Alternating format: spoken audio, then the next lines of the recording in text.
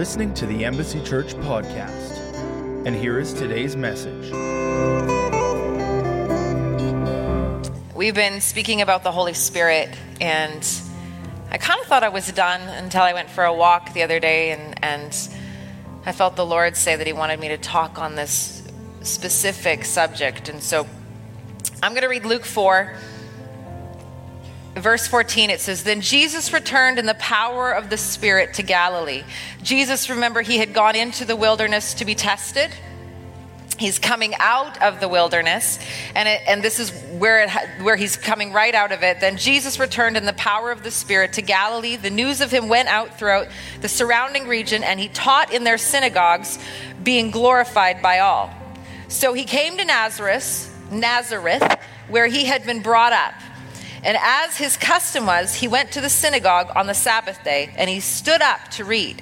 And he was handed the book of the prophet Isaiah, and when he had opened the book, he found the place where it was written, 'The Spirit of the Lord is upon me, because he has anointed me to preach the gospel to the poor. He has sent me to heal the brokenhearted, to proclaim liberty to the captives and the recovery of sight to the blind, to set at liberty those who are oppressed, to proclaim the acceptable year of the Lord.' And then he closed the book and he gave it back to the attendant and sat down." I always picture that moment always as like a mic drop. Just shuts the book, hands it, sits down. Enough said. But he says a word in there that says, "The Spirit of the Lord is upon me, because he has anointed me." Now, we have a lot of words that we use on a regular basis. Boy, that preacher was really anointed. Man, that music, the atmosphere was so anointed. But what does anointed mean? And so we're going to look at that for a moment. What are we saying when we say anointed? Anointed, the word means to smear, to rub, and to pour. In the Old Testament, there was something called the anointing ceremony. And this would represent the Holy Spirit coming upon a person for a purpose.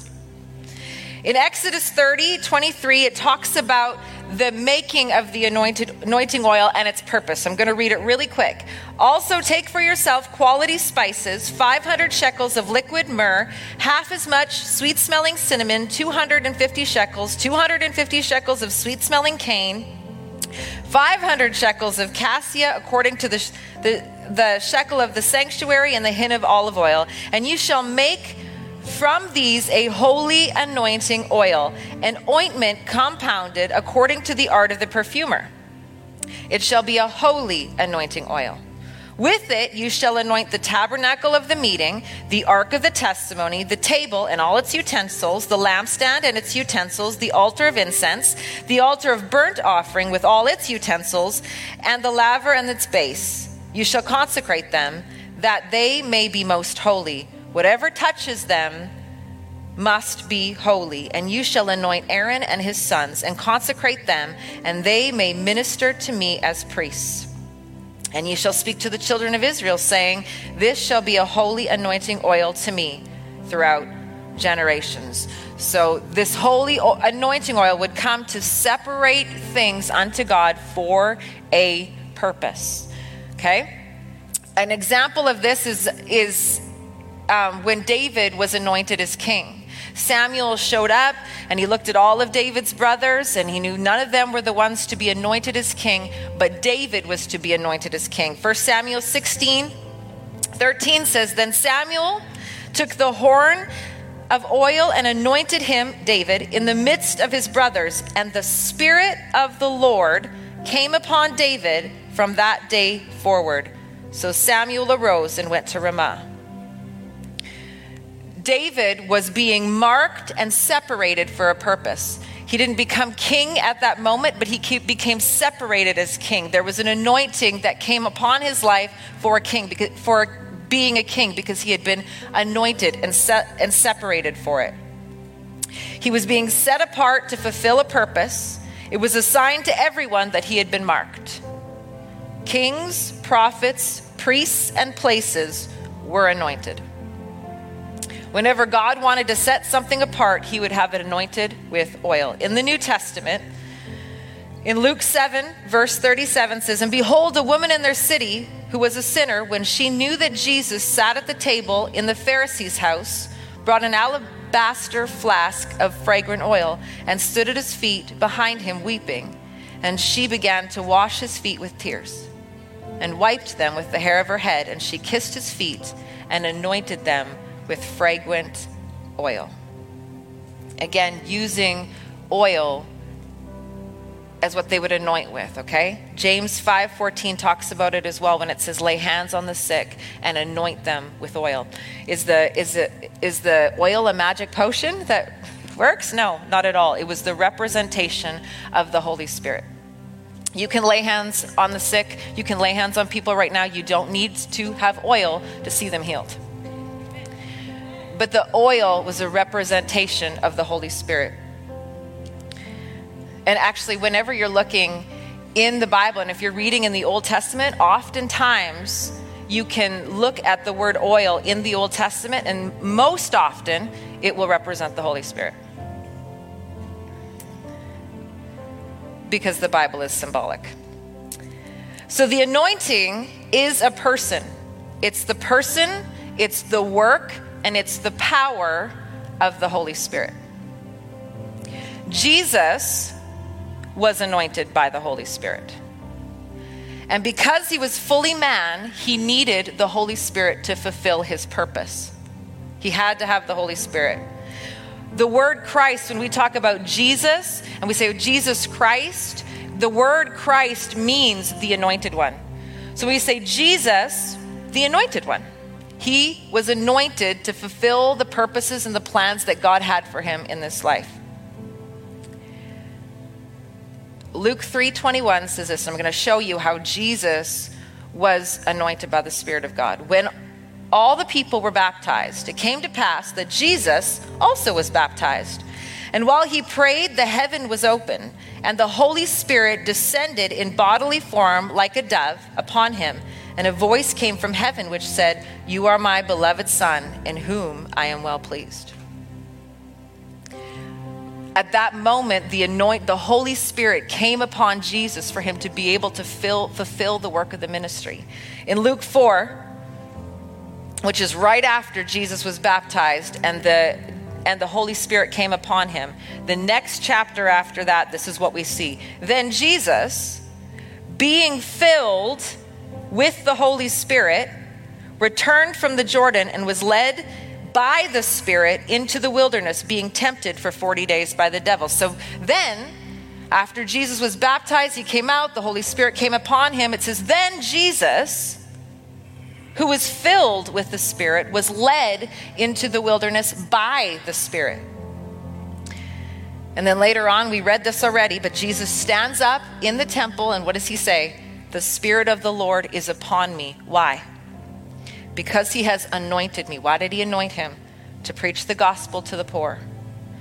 He had sent me to heal the brokenhearted, to proclaim liberty to the captives and the recovery of sight to the blind, to set at liberty those who were oppressed, and to proclaim the acceptable year of the Lord. So Jesus stands up and says, the Spirit of the Lord is upon me because he has anointed me, because I have a purpose to fulfill. In Acts 10:38, it says just this, how God anointed Jesus of Nazareth with the Holy Spirit and with power, who went about doing good and healing all who were oppressed by the devil, for God was with him. So Jesus was anointed with the Holy Spirit. Did you ever think about that before? You think, oh, Jesus just did it all because he was Jesus. No, he had the Holy Spirit. He was anointed. So Jesus needed the anointing, which is the Holy Spirit, the power of God. If Jesus needs the anointing, so do you. So Jesus actually baptizes us with the Holy Spirit. And this is the baptism of Jesus. Matthew 3:11 says, I indeed baptize you with water. That's John the Baptist. I indeed baptize you with water unto repentance, but he, Jesus, who is coming after me is mightier than me, whose sandals I'm not worthy to carry, and he will baptize you with the Holy Spirit and with fire. Mark 1:8 says that. Luke 3:16 says that. You can go read that. In John 1:33, it says it like this. I did not know him, but he who sent me to baptize with water said to me, this is John the Baptist saying this, upon whom you see the Spirit descending and remaining on him, this is he who baptizes with the Holy Spirit. Okay, I'm laying a foundation, and I'm trying to move fast for us so that we understand what the anointing means, what the Holy Spirit means, what it means. So the word baptism comes from the word baptizo. And that means to immerse, to dip repeatedly, to submerge, to overwhelm, to produce a lasting change. So he says, I baptize you, I immerse you with the Holy Spirit. I dip you repeatedly in the Holy Spirit to make sure that you are covered. And he says, and when I do that, it will produce a lasting change in your life. John 14, this is Jesus as he has risen from the dead and he's come back to hang out with the disciples. And he's got some last parting words to leave with them. And he talks about the Holy Spirit. Look what he says. John 14:16. If you love me, show it by doing what I've told you. I will talk to the Father and he will provide you another friend so that you will always have someone with you. This friend is the Spirit of truth. He's talking about the Holy Spirit. This friend is the Spirit of truth. The godless world can't take him in because it doesn't have eyes to see him, doesn't know what to look for, but you know him already because he's been staying with you and will even be in you. He's been staying with them because Jesus has been among them and the Spirit of God has been upon him. He's like, you recognize him, you'll know him. Then later on, he says to them in verse 26, I'm telling you these things while I'm still living with you. The friend, he's making a big point of it. This is important. The Holy Spirit is so important. So he says it again. The friend, the Holy Spirit, whom the Father will send at my request, will make everything plain to you. He will remind you of all the things I've told you. Then in John 16, he's like hammering this point home. He's got to talk about it. John 16, verse 13, he says, I still have many things to tell you, but you can't handle them now. But when the friend comes, the Spirit of truth, he will take you by the hand and guide you into all truth there is. He won't draw attention to himself, but will make sense of what is about to happen. And indeed, out of all that I have done and said, he will honor me. He will take from me and deliver it to you. Everything the Father has is also mine. That is why I've said he takes from me and delivers to you. So he's getting really close to ascending back into heaven. He's almost there. He spent 40 days with the disciples. And so now we come to Acts 1, and this is it. This is his final thing that he says to the disciples. After his death, Acts 1, after his death, he presented himself alive to them in many different settings over a period of 40 days. In face-to-face meetings, he talked to them about things concerning the kingdom of God. As they met and ate meals together, he told them that they were on no account to leave Jerusalem, but must wait for what the Father had promised. The promise you heard from me. John baptized in water, but you will be baptized in the Holy Spirit, and soon. Then verse 7, he says, he told them, you don't get to know the time. Timing is the Father's business. What you'll get is the Holy Spirit. And when the Holy Spirit comes on you, you will be able to be my witnesses in Jerusalem, in all of Judea and Samaria, even to the ends of the world. And these were his last words. And I really honed in on, he said to them, you are by no means to leave. Don't get ahead of me. Don't go running off. You wait until the Holy Spirit comes, because this is important. And he says, and once the Holy Spirit comes, you will then be my witnesses. Then you will begin to go out. And he says, you'll not only have influence in the city and in the capacity of the people that you're around, it will spread. But by no means do you leave this place. And it says these were his last words. This was so important to Jesus that he had to keep talking about the Holy Spirit. The Holy Spirit is coming. And then, of course, in Acts 2, which is the day of Pentecost, which was last Sunday. On the day of Pentecost, which means 50, all the believers were meeting together in one place. Suddenly, there was a sound from heaven like the roaring of a mighty windstorm, and it filled the house where they were sitting. Then what looked like flames or tongues of fire appeared and settled on them, and everyone present was filled with the Holy Spirit and began speaking in other languages as the Holy Spirit gave them this ability. So the Holy Spirit shows up 10 days after Jesus leaves. The Holy Spirit shows up. And then in Acts 3, you'll see them, they're preaching, they're laying hands on the sick, they are going. Suddenly they've changed. These are men, we've talked about, these are men who were kind of cowards, they ran away, they were disappointed, there was all the things, but suddenly this boldness and this courage, the anointing came upon them. And they began to go. The anointing changed everything, and they couldn't do anything without the anointing. Without the Holy Spirit. The anointing is what makes the difference. And this is my point. The anointing is what makes the difference. You can have amazing giftings from God, but without the anointing, it's just a really great gift because it will make no change. It won't make any lasting change. It's the anointing. It's not you. It's not me. It's the anointing. And remember, it says he put the anointing in the Old Testament. The anointing was for kings and for priests. And what in the New Testament does it say you're called? Kings and priests. A holy nation. What? Set apart for him. The anointing is what makes the difference. When you rely on your own flesh or your own gifts, your own charisma, your own book smarts, your own whatever is your talent and gifting that God has given you, when you rely on that, then you aren't relying on the Holy Spirit, and no difference will actually be made. Only the anointing can heal. Only the anointing can deliver. Only the anointing can bring freedom. Only the anointing can bring blessing. Only the anointing can bring favor. The anointing is what makes the difference, and it comes through your surrender to the Holy Spirit.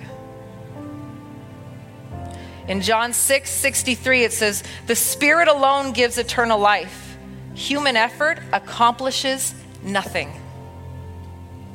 Remember, when we first started speaking about the Holy Spirit, and I used the story of how the Chinese had come to Canada and spent time, or to America and spent time with Billy Graham, and Billy Graham asked them what he thought of the North American church, and they said, "I can't believe how much you get done without the Holy Spirit."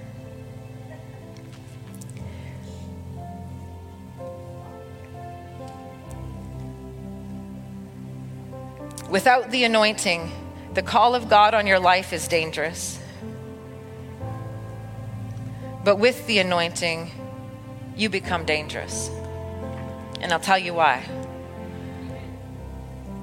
Because the anointing is what breaks the yoke. And the enemy becomes very afraid of anyone who begins to operate in the anointing. Because we can show up and I can give a nice message. We can show up and do nice things. That doesn't make the enemy afraid, because it makes no difference. But when the anointing is there, it changes everything. People begin to get set free. Things begin to change. Moments can change in an instant under the anointing.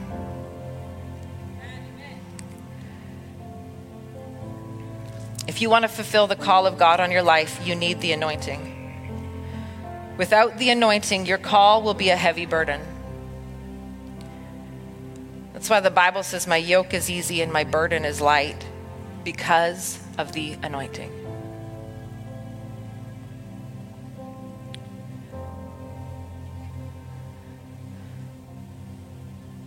And Satan is afraid of the anointing. Isaiah 10:27 says this, "It shall come to pass in that day that this burden will be taken away from your shoulders and his yoke from your neck. And the yoke will be destroyed because of the anointing. The yoke often represents something that you serve, something that you serve, that you work for, something that you're attached to. And it says, in that day, because of the anointing, the yoke, that thing that you're in bondage to gets broken. Why? Because of the anointing.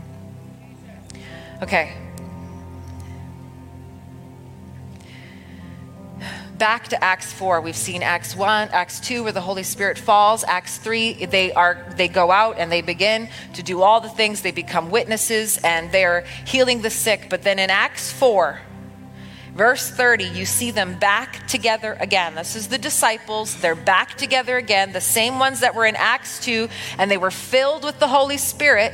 In Acts 4, they're together again. Verse 30, and they are praying this: stretch out your hand with healing power. May miraculous signs and wonders be done through the name of your holy servant Jesus. After this prayer, the meeting place shook, and they were all filled with the Holy Spirit. Then they preached the word of God with boldness. The same ones in Acts 2 were back together again, and the Holy Spirit shows up and fills them again. Because we're to be, Ephesians says, to be being filled, to be constantly filled. It's not a one-time thing. That you're constantly being filled with the Holy Spirit. In Psalms 92, David talks about it. He says it like this: but my horn you have exalted like a wild ox. I have been anointed with fresh oil. That you need fresh oil. Every day, all the time, fresh oil. To be being filled continuously. And I think that sometimes we lose the importance of the anointing in our lives, of the Holy Spirit in our lives. That I need this to do my job. That I need to do this to raise my children. I need the Holy Spirit. I need the Holy Spirit in my marriage. I need the Holy Spirit in every area, because that's what makes the difference. And a lot of us aren't, myself included, will go through times where I don't go and get fresh oil and live on what was yesterday's.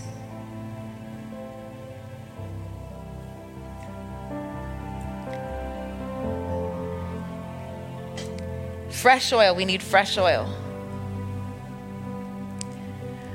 The Word of God releases the anointing in your life. This is where you get fresh oil, the Word of God. Worship is another, and worship isn't music, okay? However worship comes to you, worship is that living and being thankful and always turning praise to God. If you love music, do it that way too. Whatever it is, but worship is that constant thank you, God, looking to Him, giving Him gratitude for your life. You're worshiping Him. You're pouring your life out on Him. Worship. And the other one is praying. Pray. You must be spending private time with God. You must be spending private time. And that has to be a marker for us of this is something that I can't let life get in the way, because the price of neglecting your private time with God is higher than you think. The price that you pay. And we don't often recognize it right away, but the price of neglect is high.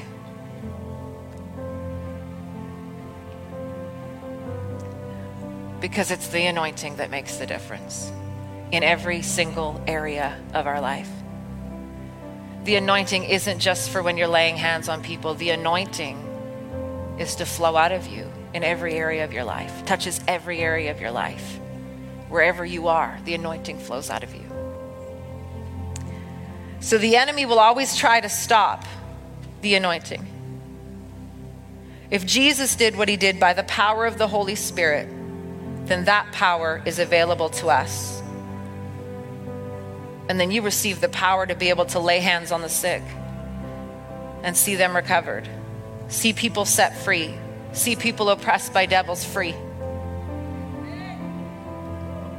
And that's why the enemy so opposes the Holy Spirit, the works of the Holy Spirit, the activation of the Holy Spirit. He opposes it because he knows what happens.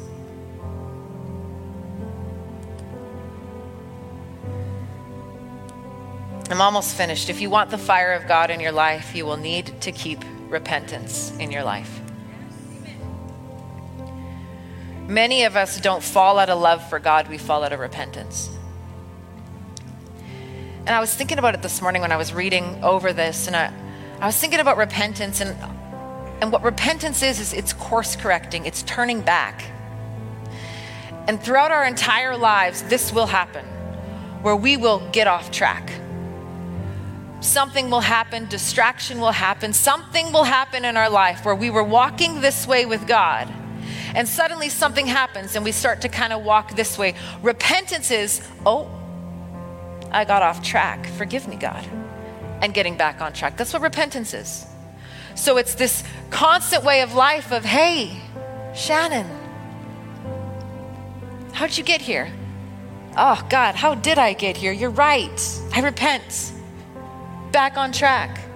It's living this life in relationship with him where it's like, God, is there anything in me? Somebody said it today, search my heart. Is there something? Yeah, right here. Get back on track. It's living this life of repentance. Because that keeps us on track. But when we don't live a life of repentance, it's not that we stop loving God. We're not like, I don't want to love God anymore. I'm done. That doesn't happen. What happens is you usually start walking this way and start walking this way until you've gotten far from him. And the things of God have gotten far from you.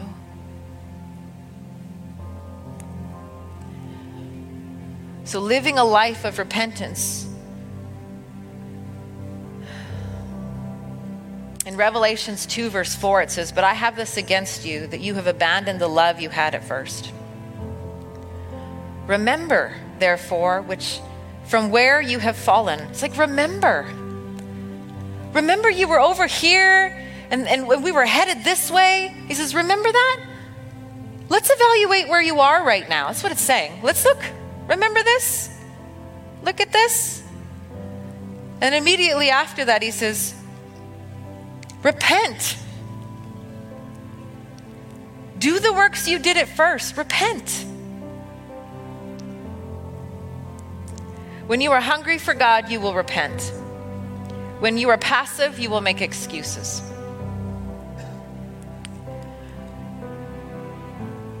When you are hungry for God, you will still make mistakes, but you won't make excuses. You think of Saul and David in the Bible, both kings. David messed up, man. David messed up, and then he messed up again, and then he messed up again. But he lived a life of repentance. I got off track again, God. I got off track again, God. Saul made excuses and blamed people. Well, the reason I'm here is because of that, and the reason it's because of them, and they said this and that, and they moved here, making excuses instead of just owning it and getting back on track.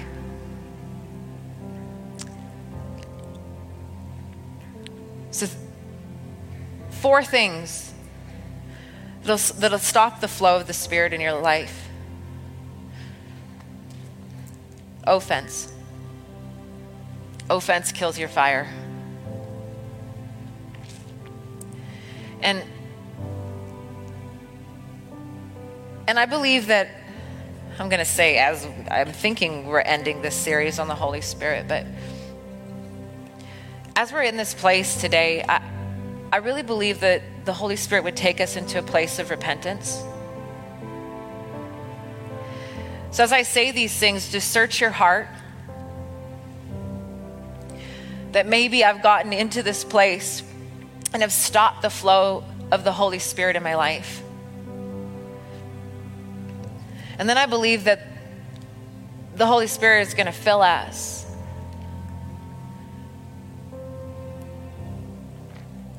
And so offense is one of the things, and if this is you, just, God, is this me? You know, I always think of the disciples when they were sitting with Jesus, and Jesus is like, one of you is going to betray me, and they're like, is it me? Is it me? Is it me? Do that in this moment. Is it me, God? But offense, have you gotten into offense?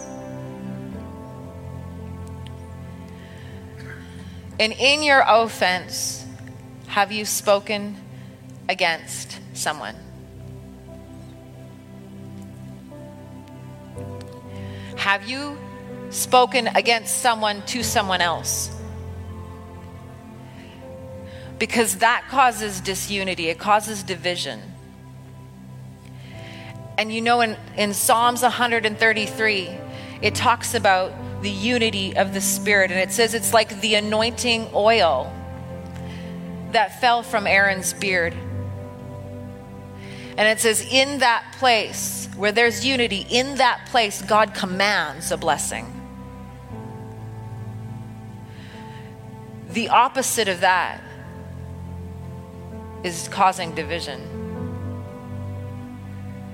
The anointing will stop flowing there. There will be no blessing in that area. And so I ask you to look into your heart. Is there places in my heart, in my life, where I have gotten into offense, division? But I could tell you a story, and I won't for the sake of time, but I can promise you this, that I have seen backbiting, and I have seen, like it talks about in James 5, I think, it talks about backbiting and going after each other and wanting their own way, and seeing all hell break loose because that was released. And once it was dealt with, seeing the blessing of the Lord come back into a situation. I'm telling you, sometimes we want to hold on to our own way, not recognizing the expense of holding on to your offense, what it's doing to you, what it's doing to your family, what it's doing to the things around you. It's not worth it. The Lord always, his ways are always because he wants blessing for you, and he wants to direct your path for good things. So if you're dealing with offense, division, any of that, you've gotten into that, deal with that today. Disappointment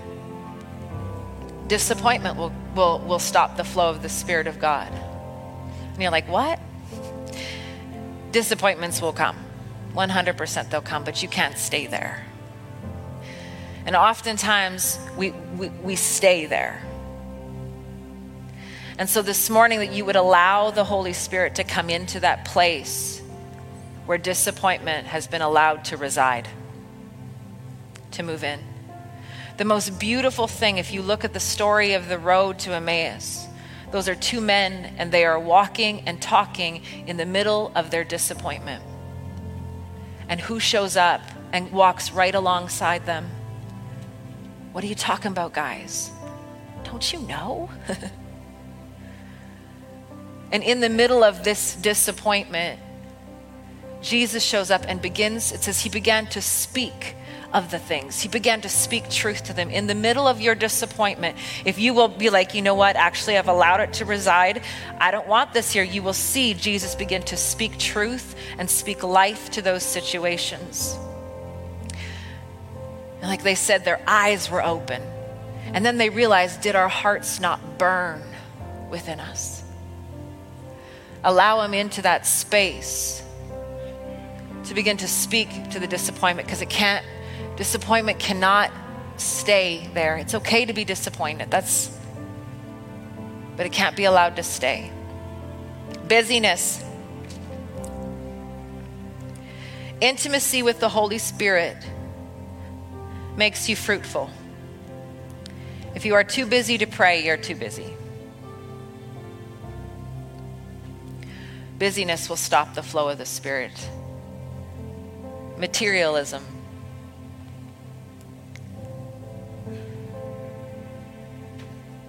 When it becomes something that you're driven towards, will stop the flow of the Spirit.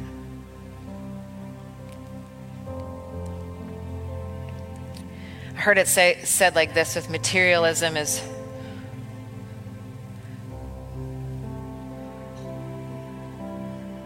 I'm trying to think how it's said, where you constantly have your hands in God's pockets, but you won't allow him in yours.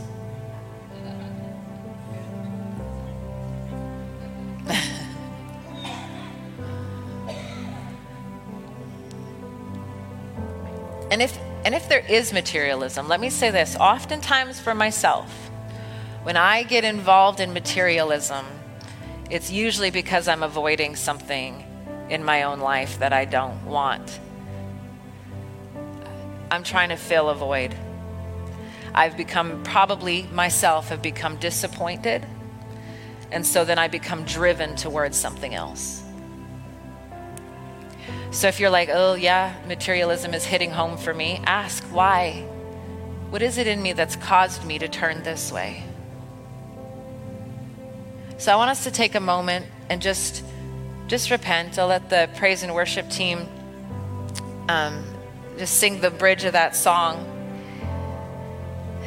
And once we repent, all of us, leaders included, prayer team included, once that's happened, prayer team, you'll know when. I want you to come up.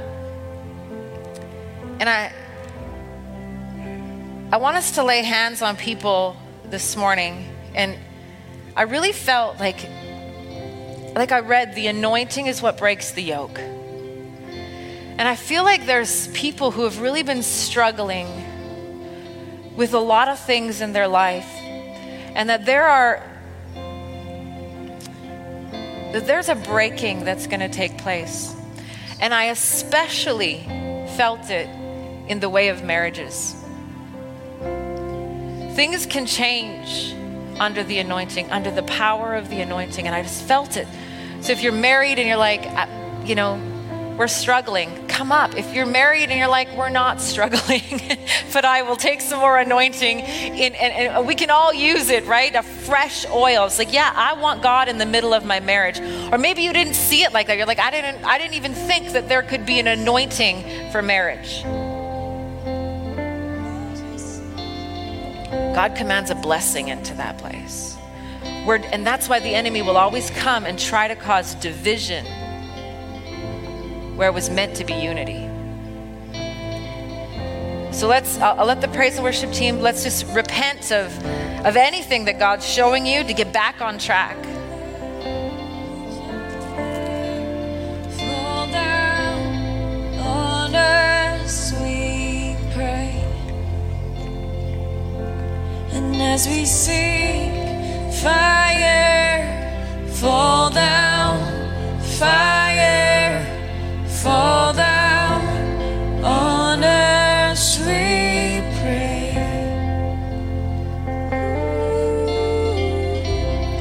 Fire, fall down, fire, fall down on us, we pray. Thank you, Jesus.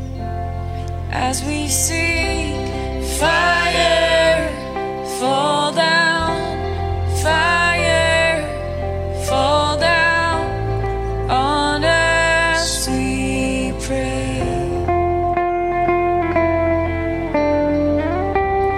Fire, fall down, fire, fall down on us, we pray.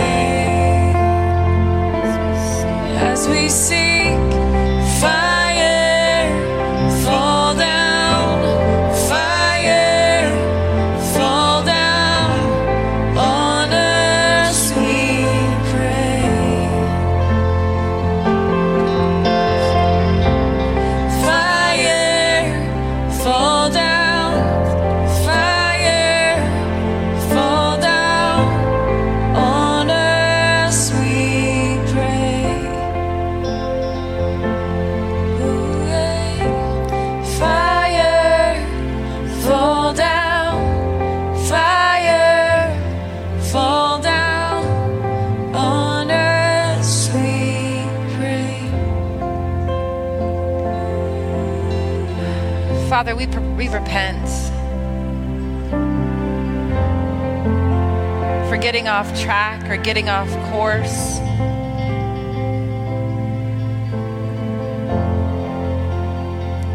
For places that we've become offended.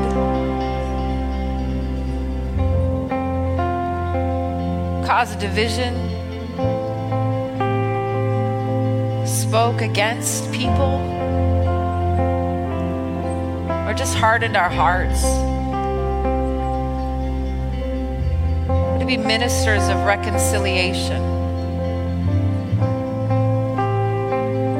We get back on track, Father. Forgive us.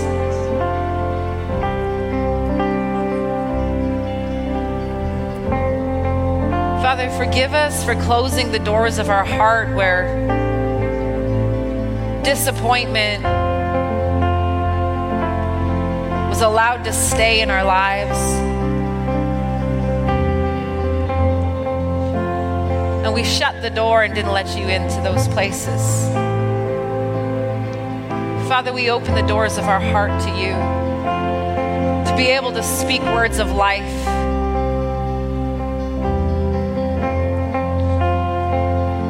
Father, we repent for busyness.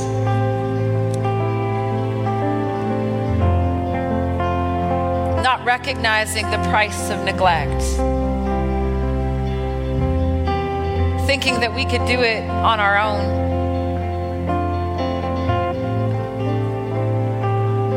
And not remembering that you were everything. For materialism, God, where the things of the world became more important than you. And became what drove us. Instead of your spirit being what led us. Forgive us, Father.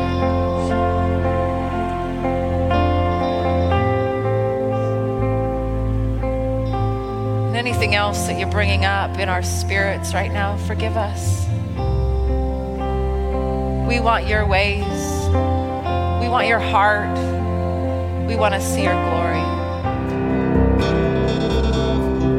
For more information about Embassy Church, visit our website at embassychurch.ca.